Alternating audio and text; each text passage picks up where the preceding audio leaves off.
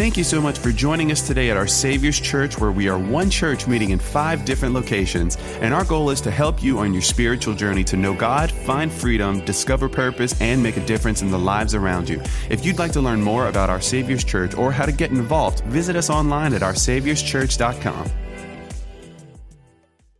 All right, well, are y'all ready to get into the text today? Y'all ready to hear the Word of God?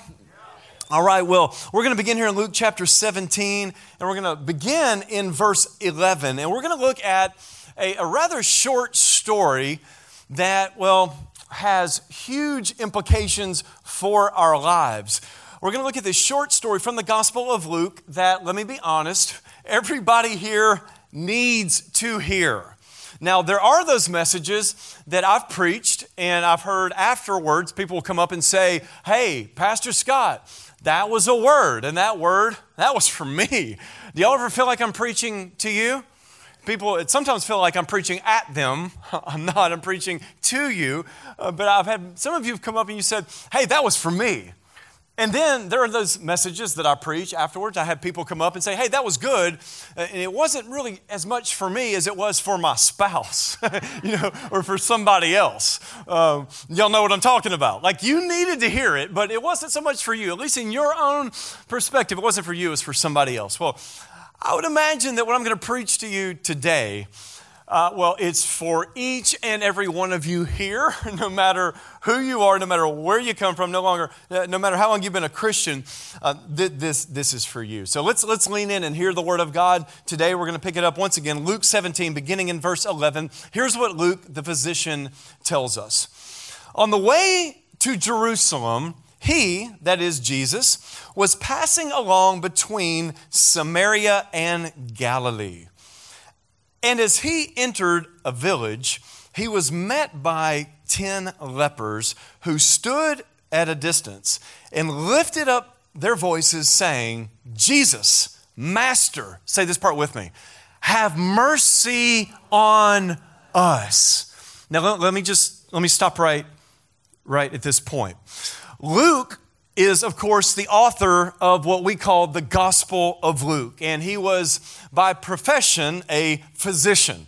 So there are a lot of different ways you could tell this story, but Luke, the physician, tells this story from his own professional perspective. He investigated the story, he investigated the account of Christ, and he put together this fantastic Spirit-inspired account that we call the Gospel of Luke. And so here Luke tells us about Jesus coming into this village, and we're told here by Luke that as Jesus does, there are 10 lepers who cry out of their need. They cry out saying, "Jesus, Master, have mercy on us." Now, as we read through stories like this one, we have to be careful. We have to be careful not to move too fast. We have to be careful not to just read it and get through it, to say we read it and got through it. We have to take our time, and we have to pay attention to details, to words and word pictures and such. And so as we read this account from Luke the physician, one thing is obvious here in the text. You don't have to look very far to see this, that Jesus encountered 10 men, 10 individuals who had a very awful condition called leprosy. Now, I believe everyone here has heard of leprosy. Is everyone here, you've heard of this before? Okay. Leprosy, though it's not common to your experience, most of us here, at least, of course, we know, at least to some degree, what leprosy is all about. But these 10 lepers, they cried out to Jesus, and essentially they're wanting him to show them mercy. And as we look at this ancient text, we don't know all the details about the precise form of leprosy that these lepers had. There are, different forms of leprosy. There's the general type, which just affects the skin, and then there's the more recent version that's called Hansen's disease. And so there are variations of leprosy throughout the centuries that we could look at. But in its basic form here, leprosy, it was a miserable condition for those who had it.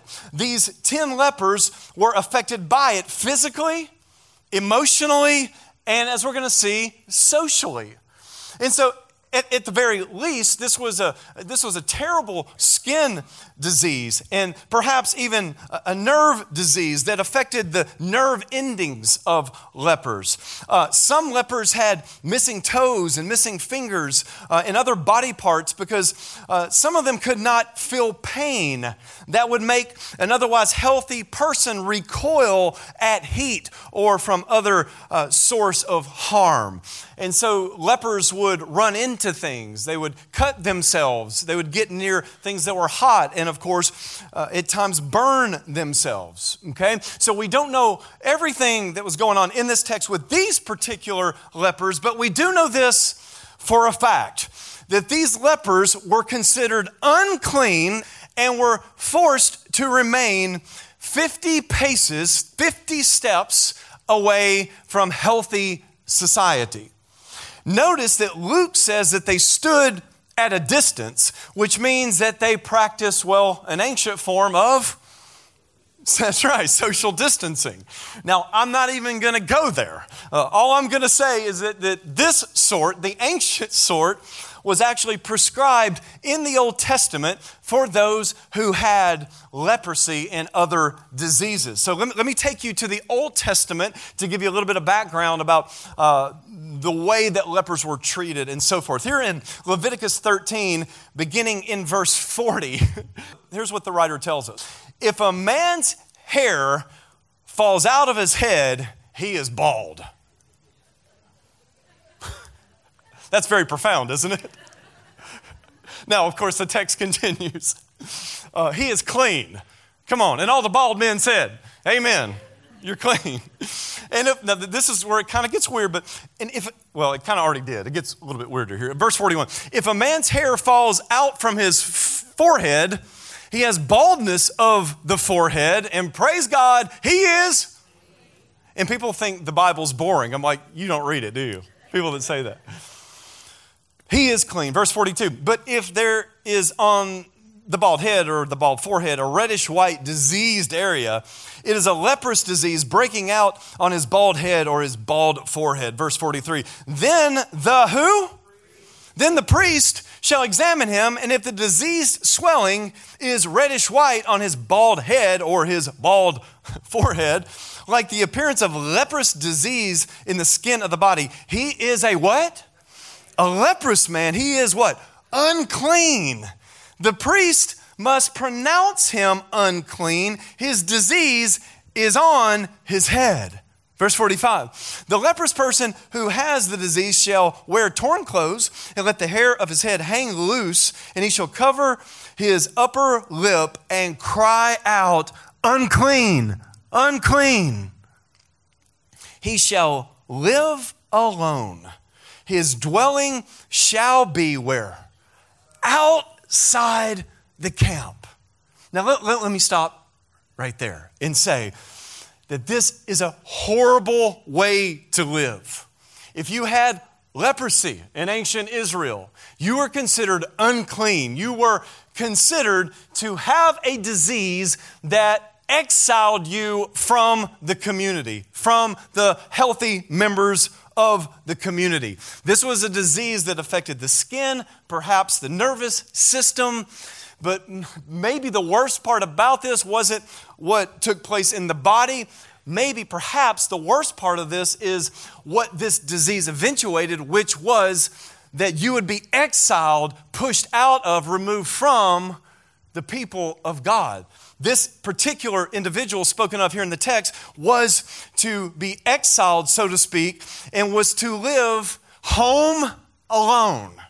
Now, it's one thing if you've got a condition and you're sick and you've got a disease. I mean, it's one thing to have that. But think about then if with that condition you were forced to live all alone. Or with that, alternatively, if there are other lepers, you would live with other individuals who are struggling with the same thing that you're struggling with. How many of y'all know that would be an awful situation, an awful experience for you to go through? But this is what we're told here in Leviticus. There's more to read, but I just want to give you the snapshot that the priest is the one who will have the authority to pronounce a leper clean, or hopefully, if he went from unclean to this pronouncement of being clean and able to re-enter society. Now, we don't know too many details about these lepers. We don't know how old they were. We don't know how long they suffered. But we do know that they wanted what we would all want if we were in their shoes. They all wanted mercy. They all wanted mercy. And when they saw Jesus, they didn't cry out, according to Leviticus, they didn't cry out, unclean, unclean, stay away. What they cried out for in this case was for Jesus to show them mercy. They cried out, Jesus, Master, have mercy on us. Now, they did this, of course, from a distance. So they were removed from Jesus, but they said it loud enough to get his attention so that perhaps somehow, some way, their words would reach the ears of Jesus and that Jesus would be moved in response to their requests here. Now, Jesus says this in Luke 17:14. When he saw them, I love this, he said to them, go. Everybody say go. Go and show yourselves to the priests. Now, why would they do that? Well, as I just read in Leviticus 13, because the priest was the one who had the authority to examine the lepers and pronounce the lepers clean or unclean. Now, in this case, in this story, if you read it slowly and you try to place yourself in the leper's shoes, well, this had to have sounded a little bit crazy when they heard Jesus say, go and show yourselves to the priests. Why? Well, because these lepers knew very, very well, they were very clear concerning their condition, that they were not clean, but what? They were unclean. They had suffered with leprosy. They had dealt with it. They knew they had it. And here in the text, when they cry out for mercy, Jesus does not enter their space and lay hands on them and pray for them. He just says, go show yourself to the priests. Now, it would have made sense if Jesus had approached them, laid hands on them, and they got healed. Then, okay, let's go tell the priests, and let's go show the priests, and then let the priests then declare us to be clean. Like that would make sense. But in the text, as we walk through it, well, when Jesus says this and directly after this, they are still unclean. But Jesus says, go to the priest, show yourselves to the priests, assuming that the priests would declare them to be clean, but they weren't yet clean. Now, in contemporary language, this would be like you getting diagnosed with cancer on Monday, going to the doctor, and they run the scan, put you through all the different scans, show you the tumor on the screen, show you how big that tumor is, show you your blood work, and make it very clear to you that you are very sick and that you're going to die unless a miracle takes place. It's like being diagnosed on Monday, and then the next day you meet this man named Jesus that tells you to go show yourself to the doctor on Tuesday or Wednesday or whatever day.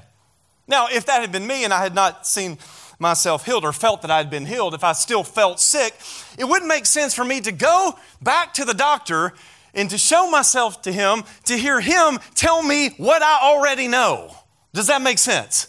So if you're a leper, why would you go to the priest and the priest tell you something that you already know about yourself, namely that you're still unclean? It sounds kind of like a cruel joke, doesn't it? Like what good could come of this, of us going to the priests again? Well, we don't know all the details about this story, but we do have what Luke tells us. And I want to point out to you something very important. In Luke 17, verse 14, the very end of this verse, listen to what Luke tells us. That they may have had questions, maybe it didn't make full sense to them, but we're told in verse 14 that here's what the text says. And as they what? And as they went, they were what? Say it again, they were what? They were cleansed. The miracle didn't happen right when they cried out. The miracle happened, let me use this language, while they were on the way. While they were on the way to the priests, they were, let's use this word, they were cleansed. On the way, something happened. Their skin returned to normal. The feeling returned to their extremities. I don't know if they commented on their condition being changed along the way, but I mean, imagine you're with 9 other lepers and you're on the way, and then all of a sudden you've been dealing with this issue called leprosy for years, and then all of a sudden while you're on the way, you felt like at first you're struggling, you didn't walk normally because maybe you're missing some toes. You're on the way, but then all of a sudden, one brother looks at another brother and be like, dude, your toe's growing back. And another one looks at another one like, you got a nose. Like your nose is growing, bro. Look. I'm being a little bit silly, but at the same time, think about the miracle that happened on the way. Man, you got toes, you got a nose. Dude, you got an ear. And I don't know if they gave high fives back in the first century, but if they'd given one another high fives for the miracle, for the obvious miracle taking place in their lives, it would have been the first time that they had felt a connection with somebody else because the feeling had returned in their hands. Are y'all with me today? I mean, just imagine with me how they must have felt while they were on the way. I want you to imagine with me the miracle that took place while they were on the way. I've written it this way. They were deformed, but on the way, they became transformed by the power of God. They were deformed, but on the way, they became, say it with me, transformed. And we're not sure if they encountered anybody else along the way, but after they got their healing, if someone were to have asked, how did this cleansing take place? How did this healing take place? Well, the answer must have been Jesus. Because there was no doctors that we're aware of, no one along the way that met them. There was no herbal remedy. There was nothing that happened along the way except for the fact that they obeyed Jesus and they did what he told them to do. And somehow, some way, miraculously, while they were on the way, they received their healing. So if somebody asked them, how did you get clean? The answer, which should be our answer as well, the answer is Jesus. His name is Jesus. How did you get clean? How did you get forgiven? How did you get delivered? Well, people help along the way, but at the end of the day, the right answer is always Jesus. Come on, say the name, Jesus. I'm clean, I'm delivered, I'm freed, I'm whole today because of Jesus. How about you? Come on, y'all, give Jesus some praise. It happened for them. I love this. On the what? On the way. Now, obviously for us today, the real issue is not skin disease. The issue for us is sin disease. Because listen, we are alienated because of our sin. Sin alienates us from God and from people. I've used this before. We are exiles. We are born as exiles, strangers and foreigners. We are born in that condition. We are unclean because of sin, and the only cure for the sickness of our sin is Jesus. Come on, say the name. Jesus, the Savior who died to make us clean in God's sight. And listen to me, I don't care how dark your life is, how deplorable, how despicable. It doesn't matter what you've gone through. It doesn't matter what you've done. The good news is that the moment you place your faith in Jesus, you turn to Him, you place your faith in Him, that He makes you clean in God's sight. You say, I don't feel clean. It doesn't matter how you feel. What matters is what God says about you. You are clean. You are delivered. You are ransomed. You are redeemed. You are whole. Because of Jesus, you've been made well. Come on, church. You are whole before Him, irrespective of how you feel.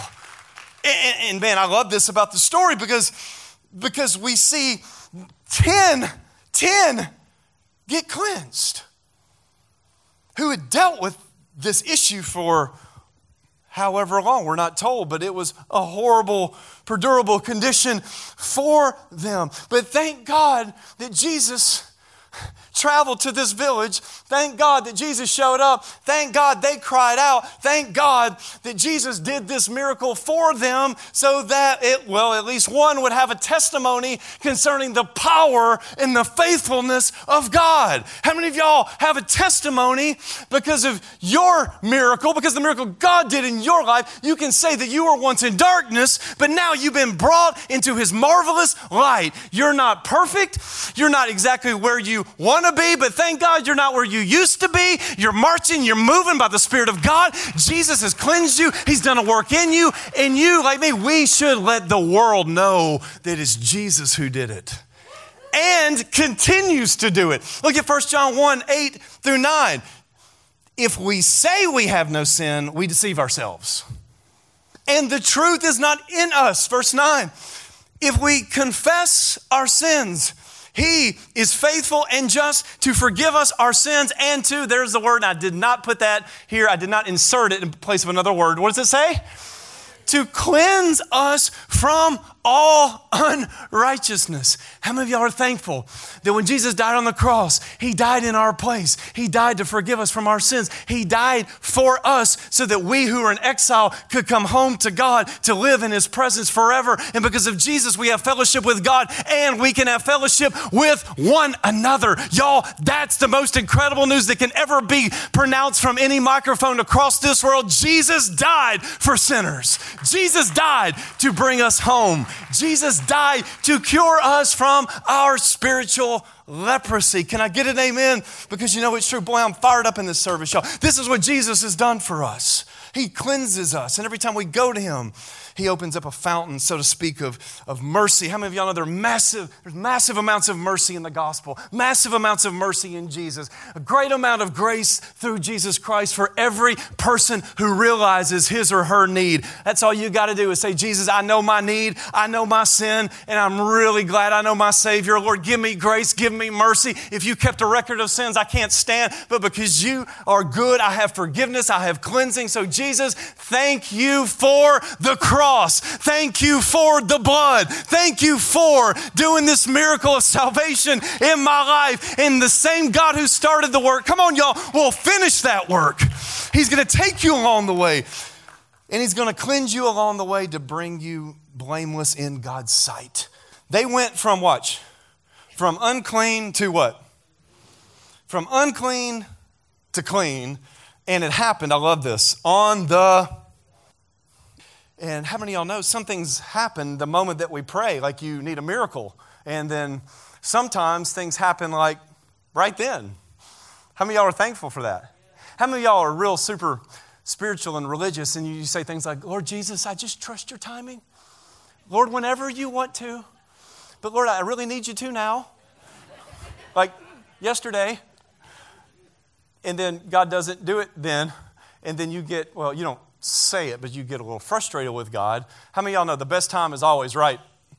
It's especially if you're dealing with something big in your life. If you're dealing with cancer, you're dealing with some life-threatening condition. If you're in dire straits, the right timing is always now for that healing or for that breakthrough. But some things happen the moment we pray or maybe just after. But how many of y'all know some things happen as we obey and while we are on the way? Some things don't happen like that, even though we love when things happen like that. Some things in our lives, some of the really good things happen in our lives when we obey and we start walking along the way, trusting God that, Lord, whatever you want to do in my life, Lord, you are going to have your way as I'm on the way. And my prayer is, Lord, if I'm sick, Lord, heal me, deliver me, and set me free.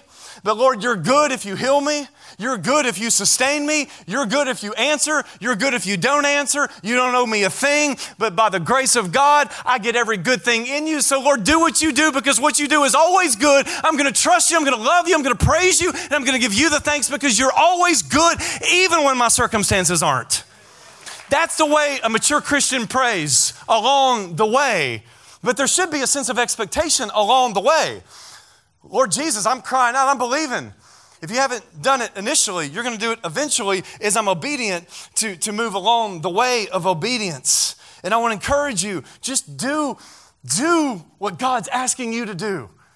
from His Word. Trust Him. Trust His Word. Jesus said, heaven and earth will pass away, but my words will never pass away. How many of y'all know we should be building our lives on the very words that will never pass away? Just trust His Word. Trust His Word. When you can't trace His hand, trust His Word. Stand on the Word. Believe the Word. And if you die, listen, on the other side of your death, you get your healing in heaven. You will get your full healing, either in this age, but I promise you will in the age to come. We will be healed. If you're dealing with a chronic issue today, I'm going to pray for you to get healed. If you don't get healed in this life, I promise you will in the next. Because Jesus lived, He died, He rose from death, and one day we're going to get our glorified bodies. Come on, y'all. We're going to be made perfect one day. So don't grow weary in your suffering. Know that one day God's going to come through. If it's not in your timing, I promise you, He's got a moment when He's going to make it all right for you once again. How many of y'all believe the promises of God? We got to trust God along the way. Some things happen the moment we pray. Some things happen along the way, but we trust the way maker, the promise keeper, the one who delivers, the one who split the Red Sea, the one who caused manna to fall from the sky, the one who sent His Son from heaven to the earth, the one who raised Him from the dead, the one who sent the mighty Holy Spirit to indwell believers. We trust that God, not a God, but that God who did those things. And you can bank, you can trust, you can hope in that God. So from unclean to clean, it happened along the way. Now let me get to the point of the text here. The 10 lepers did everything right, or at least initially. They obeyed Jesus and they went along the way. But 9 of them made one tragic mistake. What was that? They failed to turn back to thank Jesus for the miracle. But as y'all know, there was, thank God for us, as an example, an exception to the 9. There was the Luke 17, 15, and 16. Then, say it with me. One of them. When he saw that he was healed, I got fingers. This is amazing. I can feel again. Turned back, praising God with a loud voice. Notice it wasn't a thank you, God, praise you, God. It wasn't a soft thank you. With a what? Why am I so loud? There are a lot of reasons. Because I really believe what I'm preaching. And I really believe that God is as good as He says He is, and that we see that He is. With a loud voice. And he fell on his, what? His face at Jesus' feet, giving Him what? Thanks. And this is just, obviously, the text is showing us, Luke is showing us that this man wanted to make sure that Jesus knew, that he knew that Jesus was the reason for the healing. This was at His feet to say, this was you, Jesus, this was you. It wasn't chance, it wasn't luck, it was God, the God of all creation, working through Jesus, the Son, the eternal Son, that eventuated this healing. He fell down and he gave Him thanks. Now, he was a Samaritan. He was otherwise despised by Jews. There's a real tense relationship between Jews and Samaritans. I'll spare you the story. It goes back to the 8th century BC, as you all remember, the 8th century BC. There's a whole story there, but I can't get into it. Do I really want to? Let me move on. The Samaritans, there's animosity between them, and this was a Samaritan, and Luke highlights the Samaritan here to probably show that this was, at least from natural appearances, the least likely to turn back and to thank this Jewish Messiah, but nonetheless, he did. And here's the way I've written it. 10 were made clean, but only one came clean, that is, told the truth, by turning back to give God the praise that He deserved and by thanking Jesus for the miracle. Charles Spurgeon says it this way: 10 prayed, but only one praised. 10 said, have mercy. 10 received mercy. But only 1 turned back to praise God for the mercy. Are y'all tracking? I don't know how this all went down. The one might have said to the others, guys, we just got healed. We've been in this condition for years. No one else has been able to help us. We've been in our little colony, in our little village. And then we encountered this man named Jesus. We cry out. He tells us to go to the priest. On the way, look, dude, you got toes. Look, man, your skin looks normal again. We got our lives back. This wasn't something like I had a little sore. Oh, praise God. Praise God for everything, right? I mean, we can only imagine how awful their condition was. I can just imagine the one saying, guys, this isn't right. We got our lives back. We got our dignity back.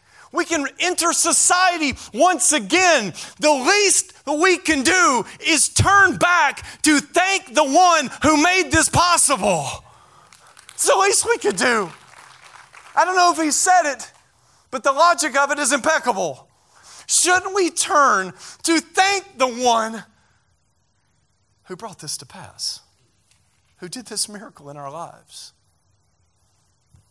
Let me make some application. Some people, and I've done this, so I'm with you. My name is Pastor Scott, and I'm always your. Some people get so caught up in the gift or gifts that, well, they forget to thank the giver. And sometimes we fail to acknowledge where that gift really came from. I'm sure the others were grateful. How could they not be? But it's been said that gratitude isn't really gratitude until it's expressed. It doesn't do anyone any good until that comes out of your mouth to acknowledge where your help comes from. It acknowledges that you are aware that that blessing did not come from within. That blessing came from above. And you're acknowledging, God, you did this. Even if you used somebody else, even if you used something else, God, you are the source. And it does your soul a lot of good when you turn back to thank God and the people that God's placed in your life who have helped bring the blessing to pass in your life, whatever the blessing is. Listen carefully. I've written this. Every good and perfect gift is from, everybody say from. It's from Him. Even if that good gift comes through something or someone else. Does that make sense? It's all from Him, but the good things can come through, well, whatever God wants them to come through. UPS, USPS. Hey, Amazon, I have, it's not an addiction. I don't want to overstate my case. Listen, I need another book like Lafayette needs another car wash. Okay, so, but if you're a car wash owner, God bless you. We needed one more. Yours was the one we needed. Just one more. But after that, no more. Okay. But listen, every Jeb, what was I talking about? Okay. However it comes, through the mail, Amazon, that's where I was. I love books. I love getting stuff in the mail. You could send a brown box to my address, and I just get excited by going out to the mailbox, getting stuff. If it comes through a job, UPS, USPS, FedEx, a relationship, a church, a set of relationships, a set of seemingly random set of circumstances, God knows your address.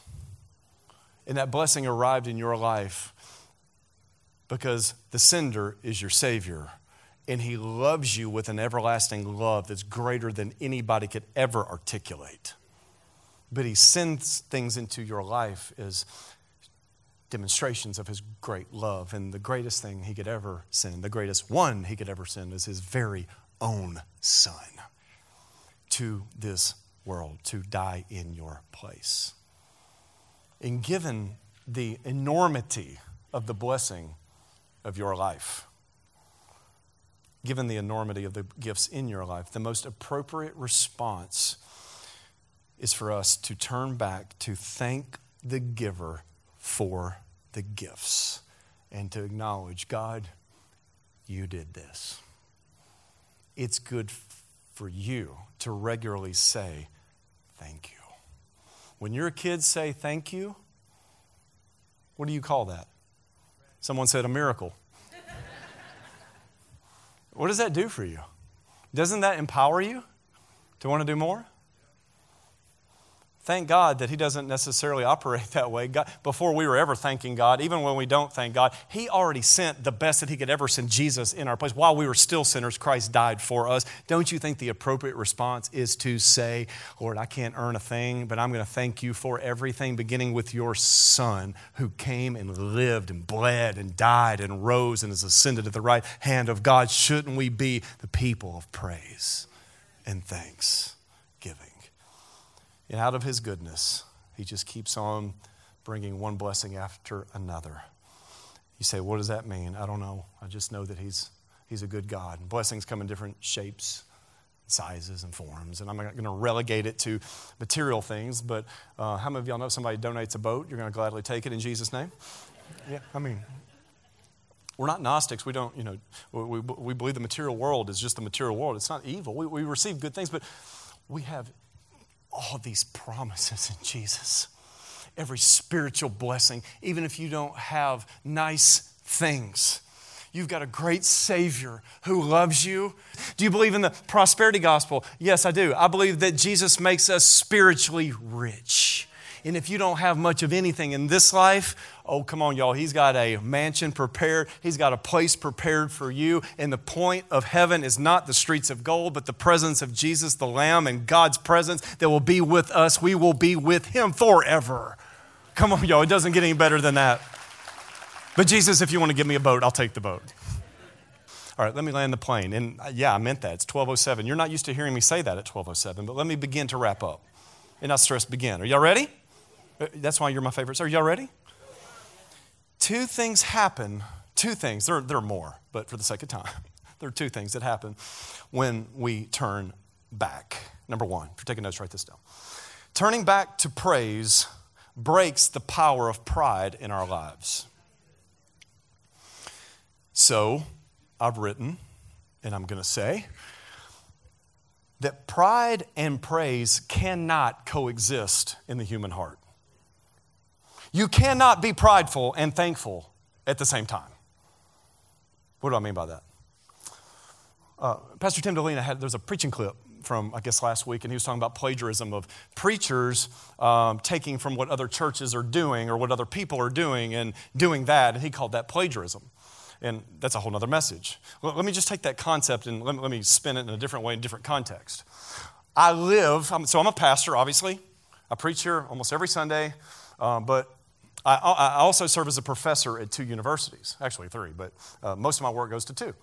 And I write academic articles, I publish academic books, and in that world, there's one thing that you want to avoid with all of your heart, mind, soul, and strength, and that's plagiarism. What is plagiarism? It's taking somebody else's what? Work, and taking what? Credit for that work as if you were the one who did the work. Are y'all tracking? You don't plagiarize. If you plagiarize, you are in big, big, big trouble in the world I live in.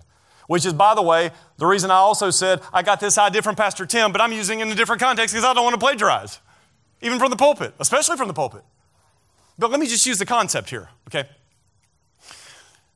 All too often, God does certain works in our lives. And instead of citing the source, we take credit for it ourselves, and in doing so, sin against the great giver of that gift. Does that make sense? So God did the work. I mean, you're involved, right? It involves you. It involves me.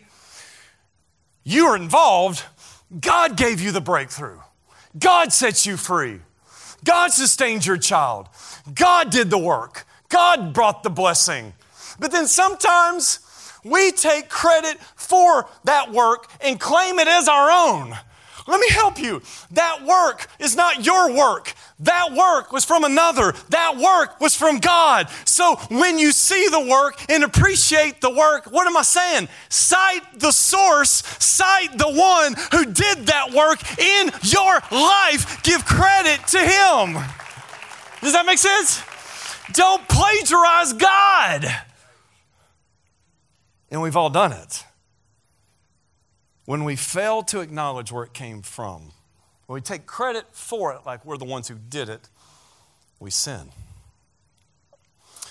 Praise gives credit where the credit is due, doesn't it? So if you go out to eat with someone and somebody else pays for your meal, dude, thank you. Someone opens the door for you, thank you. If someone does a good thing for you, don't let that just go on. You turn back and give thanks.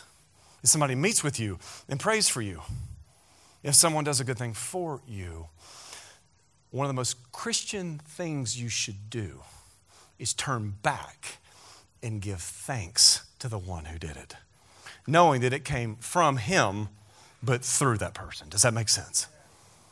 One of the most unchristian things to do is to receive a good thing and go about your way as if you deserved it to begin with. We live in a very entitled time, in a very entitled culture. It's called America. And I love my country. But let me help the world, beginning with America. The only thing that we're entitled to and deserve is hell. Well, I deserve the good. I deserve for you. Let me speak to you from a biblical anthropology, from Scripture. We are born in sin, naughty by nature, rebels against God. We've committed high treason against the Most High God. And because of that, we are exiles, we are foreigners, and we deserve no good thing. See, the moment you think you deserve a good thing is the moment you failed to understand the nature of mercy and grace.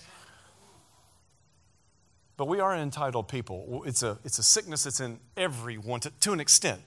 It's uglier in some than it is in others. But gratitude moves us from this sinful mindset. Someone said, I'm a self-made success. And if it's a Christian speaking, I'm going to turn back and say, no, you are a blood-bought miracle. That's what you are. Don't ever forget that. You're a blood-bought miracle. We deserved hell, but God gives us heaven. Isn't that just unbelievable? When you turn back to praise, you break the power of pride in your life by acknowledging that you're not the source. God's the source. Number 2, then we're done. When we are thankful, everybody say thankful. Are y'all thankful I'm going to land early? When we are thankful, our lives suddenly become plentiful. And by that, I'm not saying that if you're thankful, then you're going to go home and all of a sudden you're going to have a new car, a new Benz in your driveway, and it's going to be money, money, money, money cometh. I'm not saying that. There's no causal relationship between your thanks and the material things that you receive in your life. It doesn't always work that way. Yes, you can pray for things, yes, and God does what God does. But I'm not saying that. What I'm saying is that there's a perspective that you get when you're thankful that helps you see what other people can't see in their ingratitude. So a heart of gratitude gives us the eyes to see the blessing. Ingratitude focuses on what you don't have. Keeping up with the Joneses. Who are the Joneses anyway? Keeping up with the Joneses. Man, if we had this, if I had that, if I had that car, if I had that house, if I had that body, if I had that, whatever.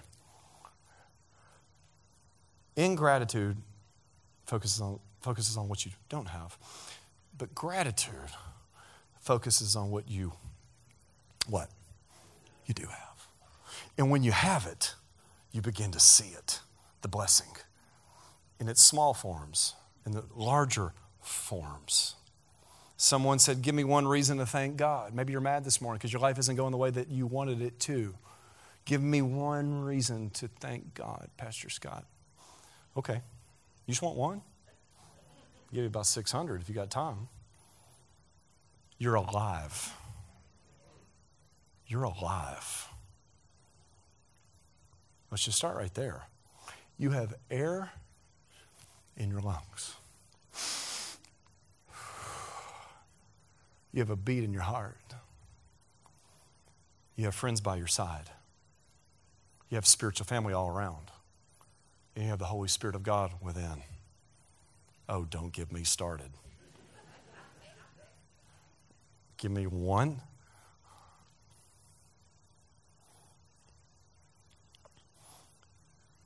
How about air, water? Come on, Cajuns. Food.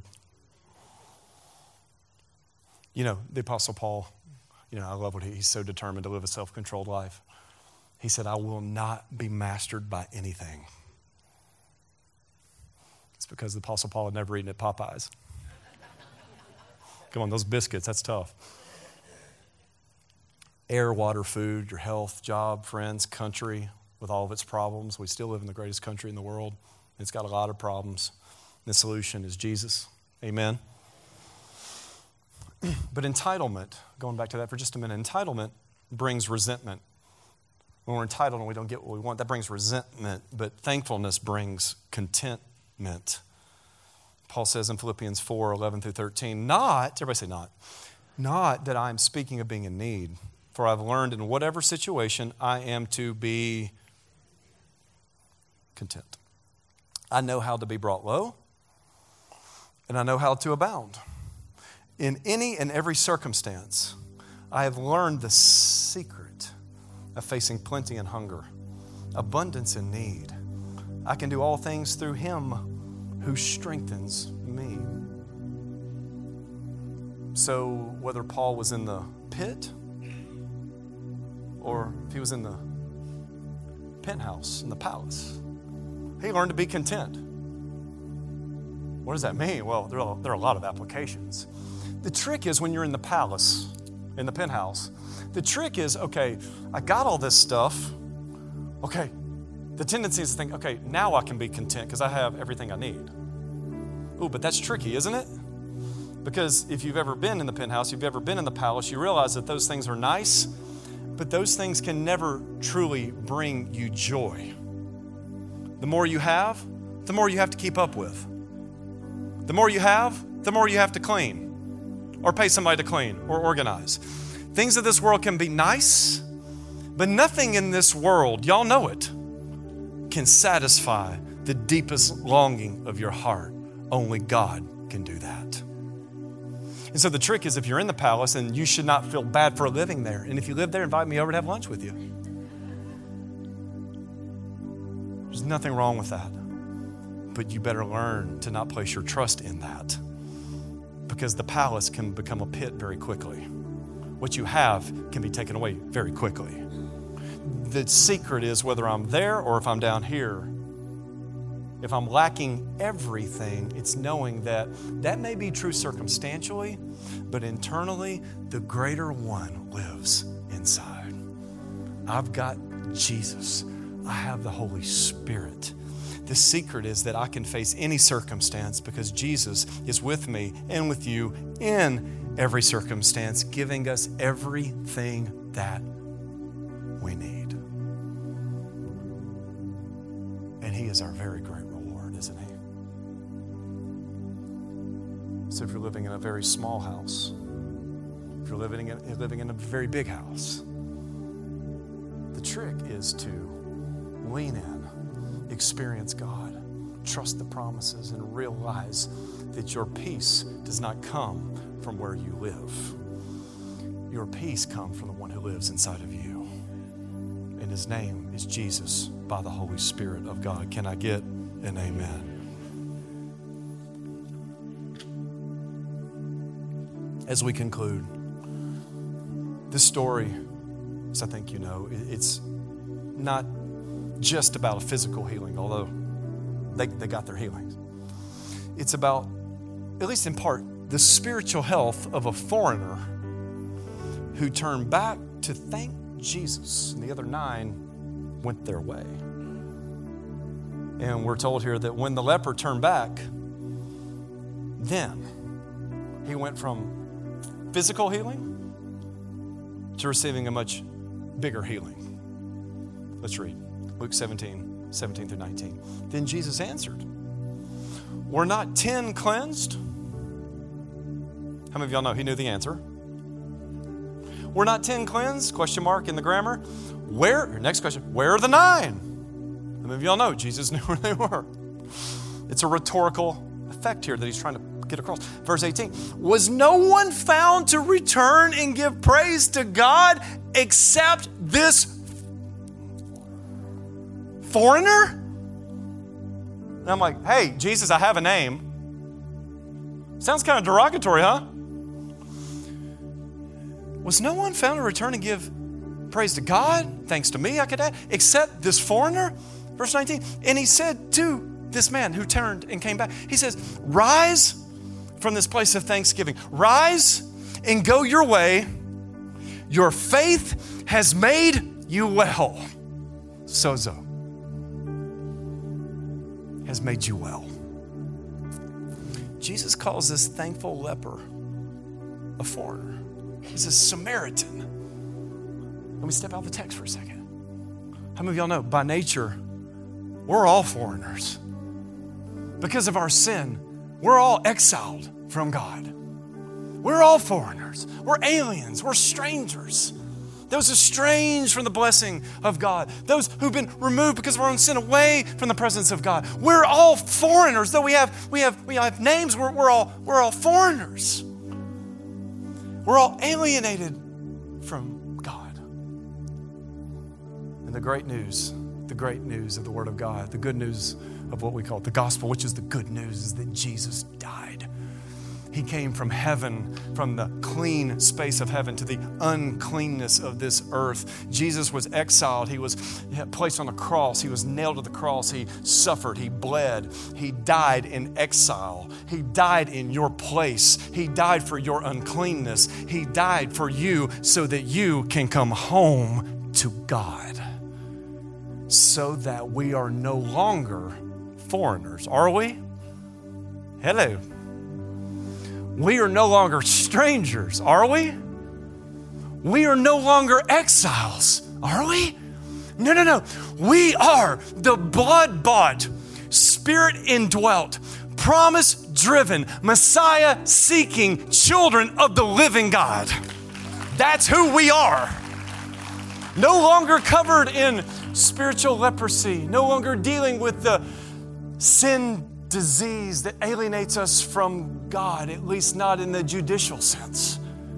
It's been paid for. And now for the rest of our lives, we put to death the very thing that Jesus died for in the flesh. We put to death sin on a daily basis, crucifying it, saying no to sin, saying yes to God. And sometimes those farthest away from God bring the greatest amount of praise to God when they are made well. When you realize how deep, how dark, and how ugly your sin is, how far away from God you were, and then you realize by the revelation of God now, because of Jesus, how close you are, boy, that'll turn you into a Pentecostal real fast. But we should be a people of praise, people of thanksgiving, people who understand who we were and now who we are in light of Christ. And one of the greatest indications that you are spiritually well is that you turn back regularly to praise God and to thank God and the people that He's placed in your life.